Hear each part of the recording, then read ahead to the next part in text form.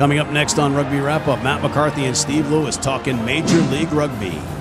Rugby Wrap-Up brought to you in part by Irish Rugby Tours, the Rugby Tours people. A balanced palate, nutrition for peak performance.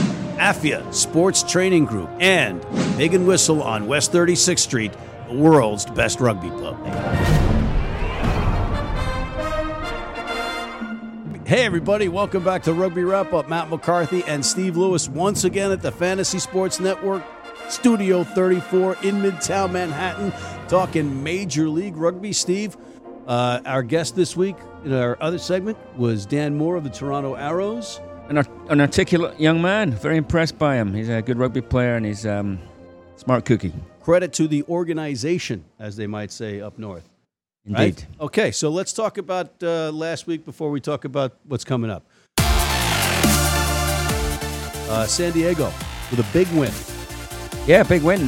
Torrential rain, unusual for Southern California, but they stuck to it, and not many people took them to win this game, but they did. They came out, I think it was 17-12. Bit of a statement, actually, because, Seattle came out beating Glendale, won it last year.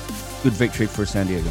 You know, the key point in that game was the Phil Mack yellow card led to a penalty try for San Diego, but they showed some resiliency coming back from that loss against Rooney. Yeah, and I actually think one of the key people is one of the Paddy Ryans operating the league. This Aussie guy, he's strong in the scrum, handles well. I mean, he's got 50-plus caps for the Waratahs. He's making a real difference because they were vulnerable in the set piece last year. Yeah, and Rosalika had a nice match for Seattle, but great. Got to tip your cap to the Legion. Yeah, so they're 1-1, Seattle 1-1, and this is what we want in a competition. We keep saying it, but it's true. It's parity, right? And we've got parity. We have parity, except we have the undefeated NOLA Gold. Right, they're the surprise team thus far. We did say, or I did say early on, they did well in the offseason plugging some gaps, but they have come out stronger than most people anticipated. The 2-0 having beaten two good teams now. So credit to them. They're the front runners. They're the pace setters. They're playing well. Good for them. And, I had in my notes the whole thing about the ARCs maybe hurting teams. And NOLA's lost some significant components of that roster. And they're racking up the points. Taylor Howden. Yeah, the old man in the sea there. He scored two.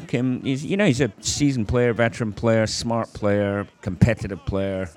He's always going to pull something out a couple of times a year. So this is one of those days. New Orleans missing Bailey and Dolan in the back row, but they got through it, and they're 2-0. Yeah, your man Nick Feeks had a nice pass inside to set up a try by Blewett, who was our man last week. That's right. But, how does you keep telling me about? I say players are so old. He's not like the guy's got denture breath. He's only got a little bit of gray hair. He's going to be like 47. I coached him in Denver at least 20 years ago. All right, Taylor, you could be on my team any day of the week. You were a wrecking ball out there. Good stuff. Utah coming out of the gate in their first match and knocking off the Elite, who are now 0-2. Yeah, so I actually think both these teams are going to struggle. Utah have made some additions to the front row clearly, and they sort of bolstered their team in the last couple of weeks. So they're a little bit stronger than their roster certainly looked a month ago. So for them to get a win, an away win, first outing of the year was good. Should probably settle some nerves up Salt Lake City way. For Austin, however, red flags.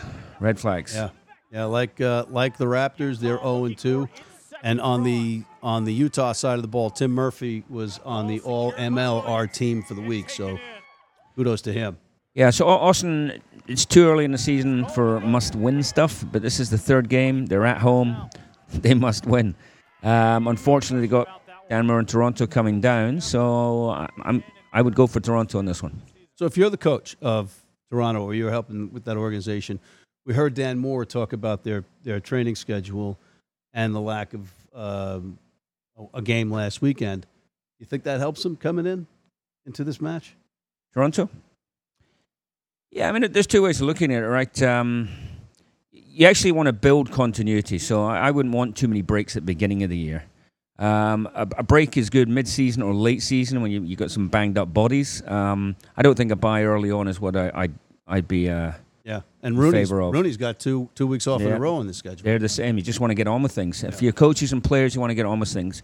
And when things go wrong, the only way you can fix it is back out in the field. So you if you need to get back on the horse, you need to get back on the horse the following week. Right. And now coming up, we've got Friday Night Lights. We've got 8 p.m. Eastern. You've got Toronto at Austin. Both desperately need that win. Yep. And then you've got Saturday night, 10 p.m. Houston at San Diego. That's Eastern time as well. And then on Sunday, you've got the Seawolves at NOLA at 4 p.m. Eastern time. So these are some very interesting matches. And again, we mentioned that Rooney's got the bye. Sure. So Seattle, they got to right their ship, get back on the horse, and we'll find out, are New Orleans for real? I mean, are they going to post 3 consecutive victories against strongest teams in the league? So big weekend for them. Seattle got to right the ship. The other game, we have Houston going to San Diego. Our San Diego legitimate. Houston, narrow win against Austin in week 1. I still maintain the Texas teams are going to struggle. Won't make me friends in the Lone Star State, but I think Houston and Austin. Houston, I think, have got more firepower. They got more chance of punching their way out of it.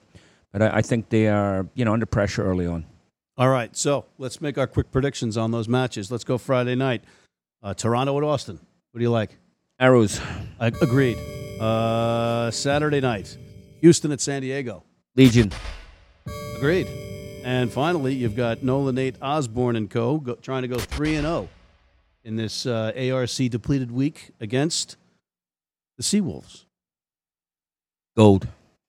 I can't disagree with you. We are in cahoots here again. We're in harmony for once. Yes, and it's just it's just one of those things. But I think the Seawolves are gonna be very competitive.